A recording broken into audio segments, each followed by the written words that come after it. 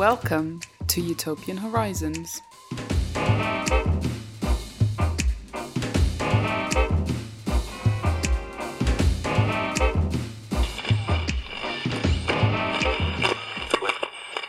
Hello and welcome to Utopian Horizons, a podcast where I cover a different utopia, dystopia, utopian thinker or movement in each episode. This is not the episode I originally had planned to release at this point. I'd actually already recorded an interview a couple of weeks ago and I went to edit it and the audio was all screwed up and pretty much unusable. So unfortunately, I have to re-record that interview, do all that again. So yeah, that's annoying, but I guess technical problems happen sometimes. So instead, I thought I'd take this opportunity to jump back in on economic science fictions, which is a book you would already know if you had the introduction episode. A book I'm planning to work my way through chapter by chapter. It's a collection of essays. It's drawing some lines between science fiction and economics and looking at relevant to our purposes, some utopian potentials there, and using the idea is that it's using science fiction to revitalize economic thinking. So I've already done an episode on the introduction, which you can find in the feed.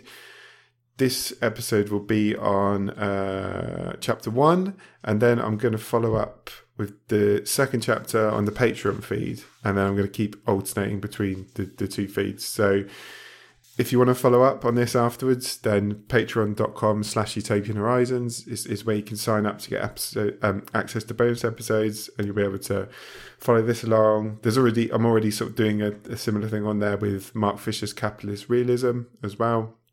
And all sorts of other stuff. But anyway, let's get on to this one. I think this should be a relatively short episode today because this is quite a short chapter. It's called Economics, Science Fiction, History and Comparative Studies, and it's written by Ha-Joon Chang. In many ways, I've found this to be quite a lot of ways a restatement of stuff that was in the intro. So it begins off by saying that there should be an interaction between the two fields, economics and science fiction, and that this interaction can improve both.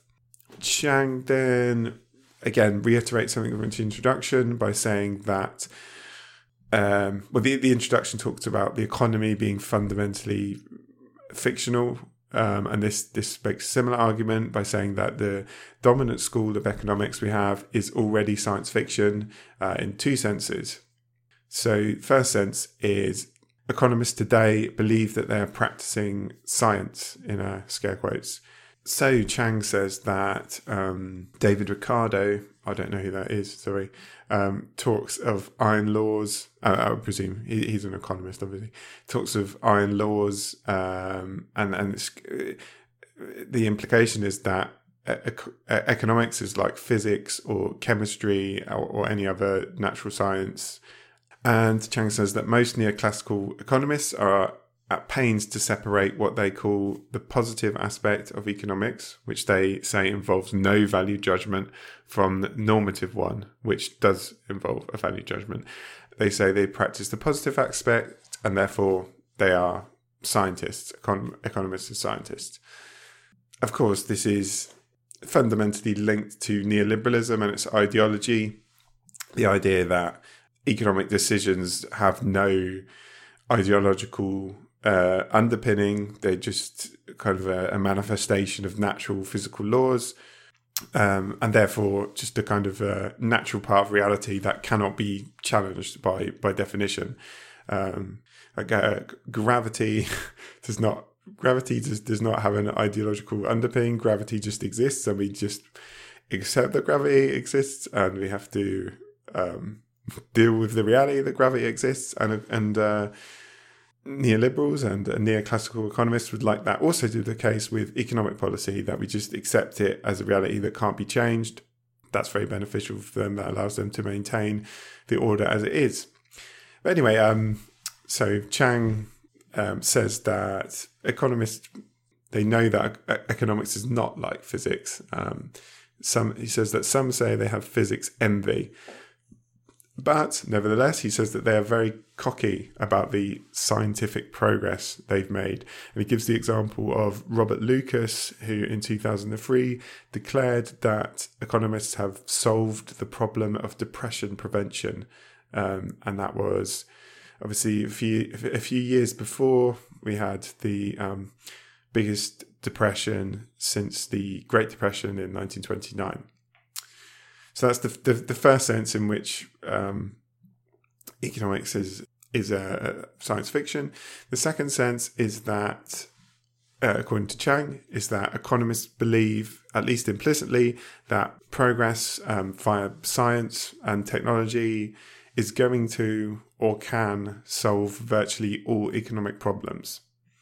So free market economists think that you just kind of need to find the right incentives, and then people just come up with a solution for the economic problems caused by climate change or water shortages or whatever.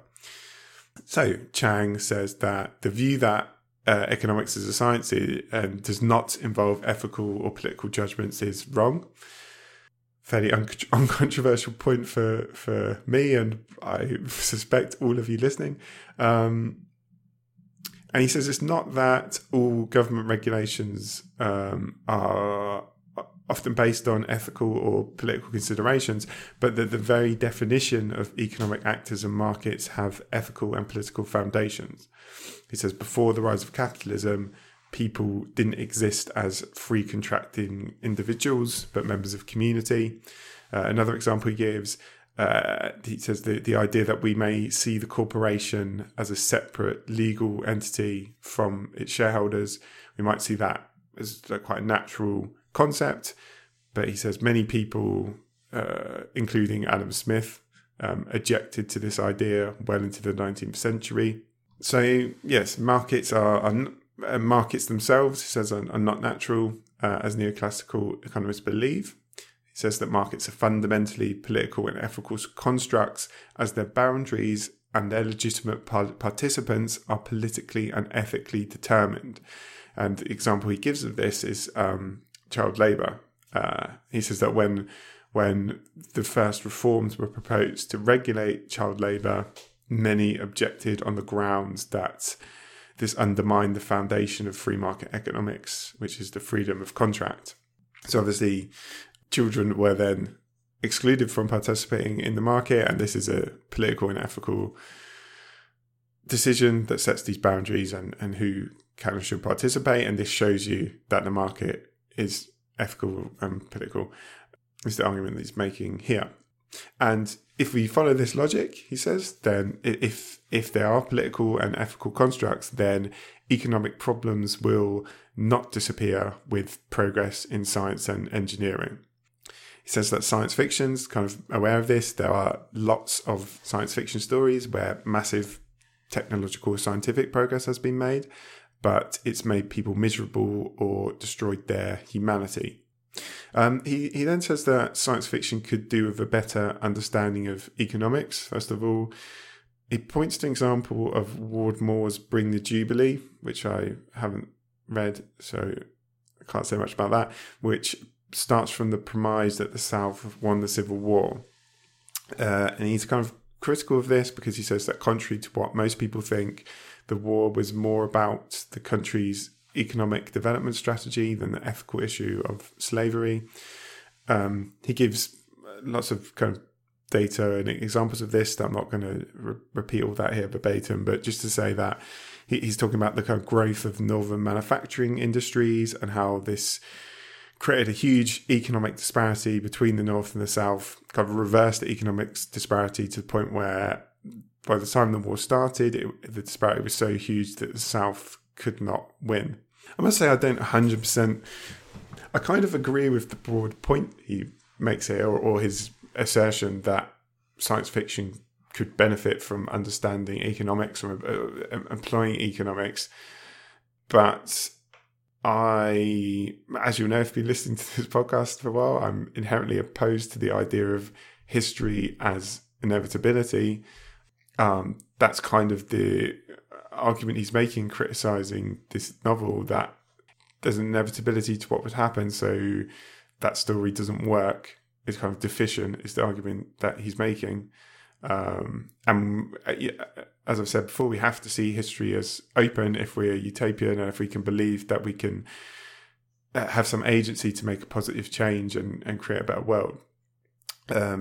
Also, I just think that, like, the value of, for example, to give another alternate history novel example, the value of The Man in the High Castle, for me, is not in any way related to how realistic the scenario of the Nazis winning the war is. That's not what I can take from that novel. There are other things that are being done with that scenario that I think are worthwhile. Science fiction does not always have to be realistic or like logical. Scenarios can just be used to explore something else, something interesting. So I kind of agree with the broad point that's being made, but I think the example and the way it's framed is not particularly useful in my opinion.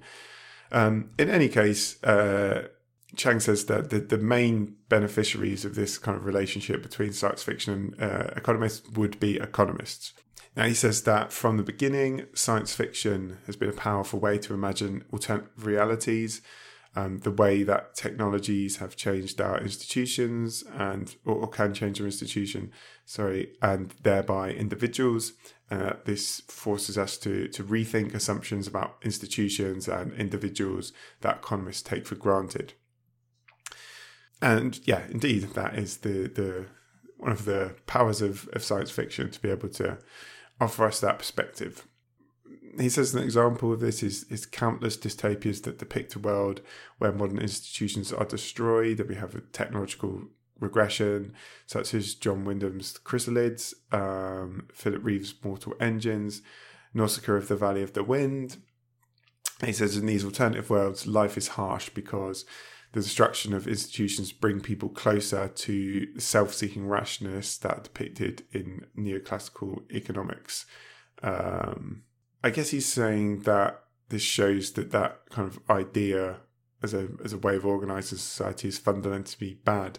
But again, this didn't quite strike me as the best example, because I think the argument there made is that this is kind of the natural. Like, I don't think very many of those economists would, despite sometimes their explicit or their stated belief in like complete market dominance over everything, the reality of neoliberal economics is that it uses the power of the state.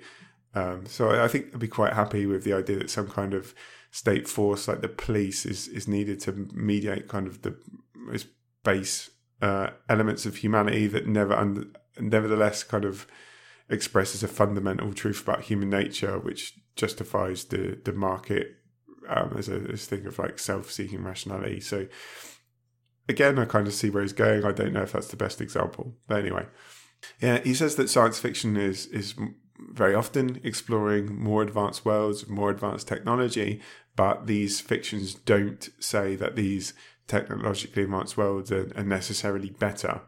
He says even when technology is apparently serving humans, we often see that actually makes them unhappier.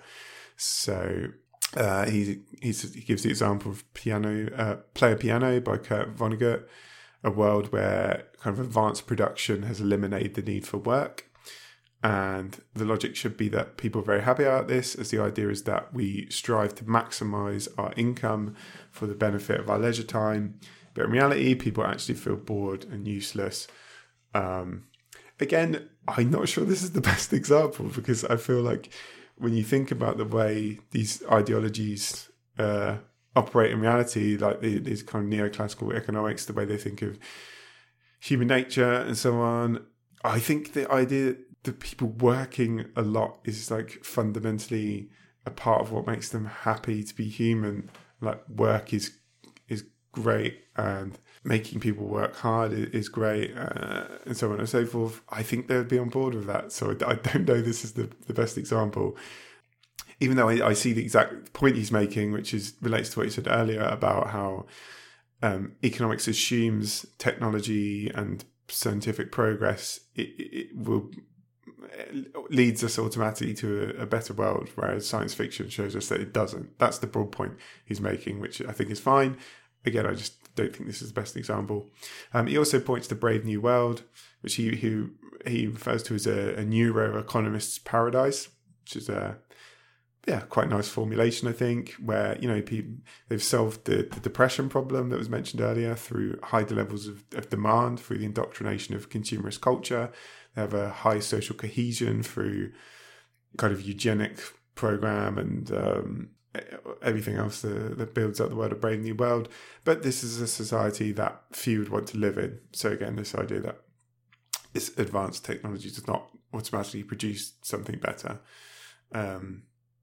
So he's saying that these fictions often show us that being imperfect, not being totally predictable, having free will are key features of our humanity.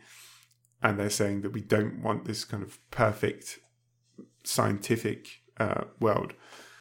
He also says, I'm going to read this whole bit out just because I don't quite understand it. So I want to make sure I don't leave any room for misinterpretation.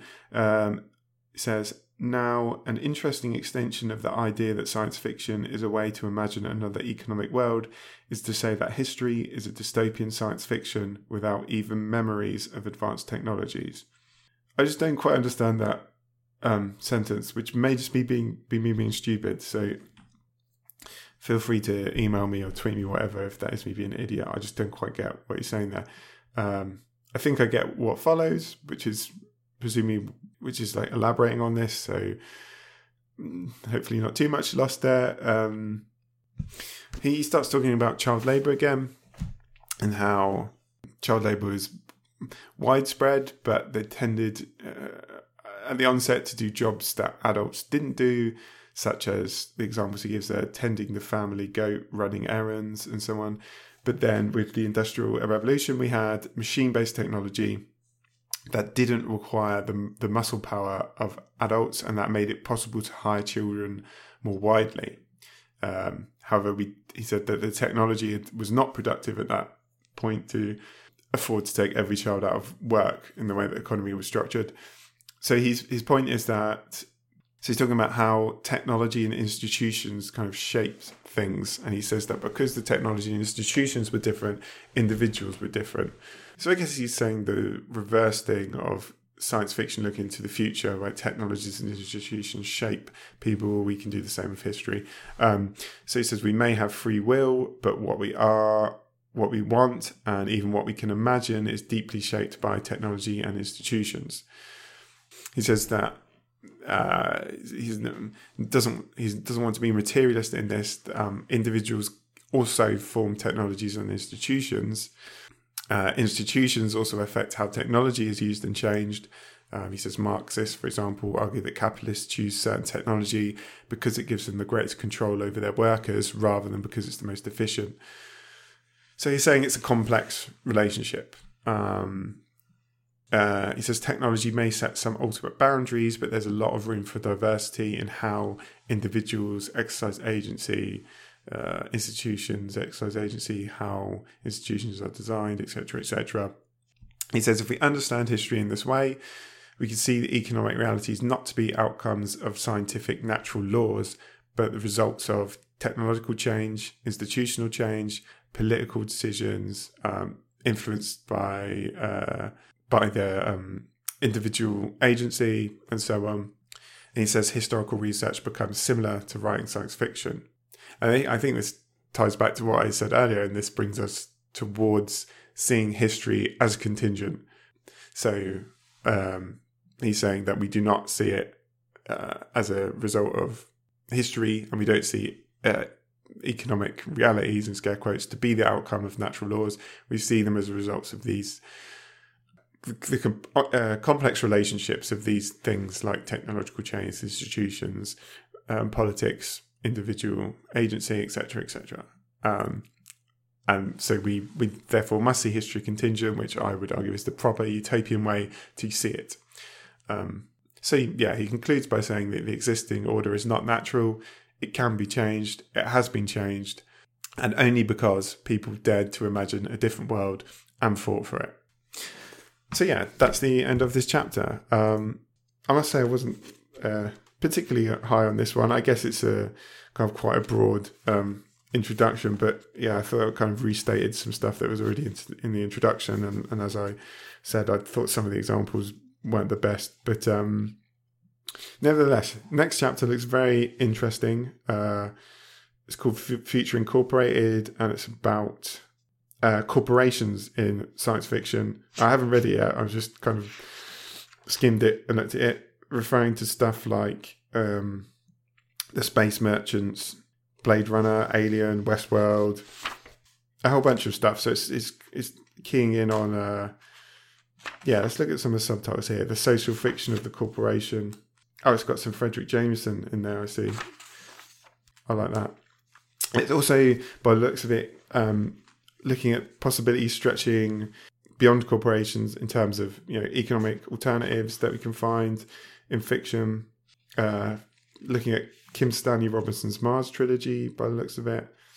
Looking at worker cooperatives and stuff. So yeah, this looks very interesting. I'm looking forward to getting into that. So that will be that chapter 2, Future Incorporated, will be on the Patreon feed, which, as I said, you can find at patreon.com/Utopian Horizons. Any questions, as always, email me on utopianhorizonspod@gmail.com. Tweet me at Utopian Horizons. I'll be back on this feed at some point with chapter 3.